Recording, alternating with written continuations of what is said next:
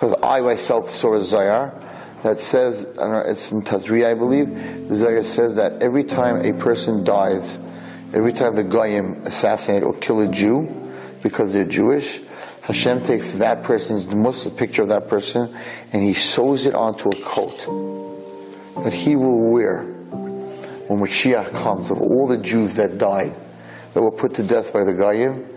And when He wears that robe, the Goyim will have nothing to say. Why don't we have Mashiach? Why do the Jews have Mashiach? Because it'll all be there. All 6 million Jews are on there. All the Spanish Inquisition, all the Jews that were killed in the wars, that because we're Jews. So there is something that Hashem is going to wear. It's not a dress.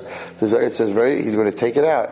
And it talks about in that Zohar that Mashiach, he sees it in Shemayim, and he keeps asking Hashem, when are you going to avenge it? I showed the Zohar myself. So there will come a time, and that's what we're going through right now. Right now, Klal Yisrael is in the dry cleaners, and we're going through a purification, and that's the gullus that we're in.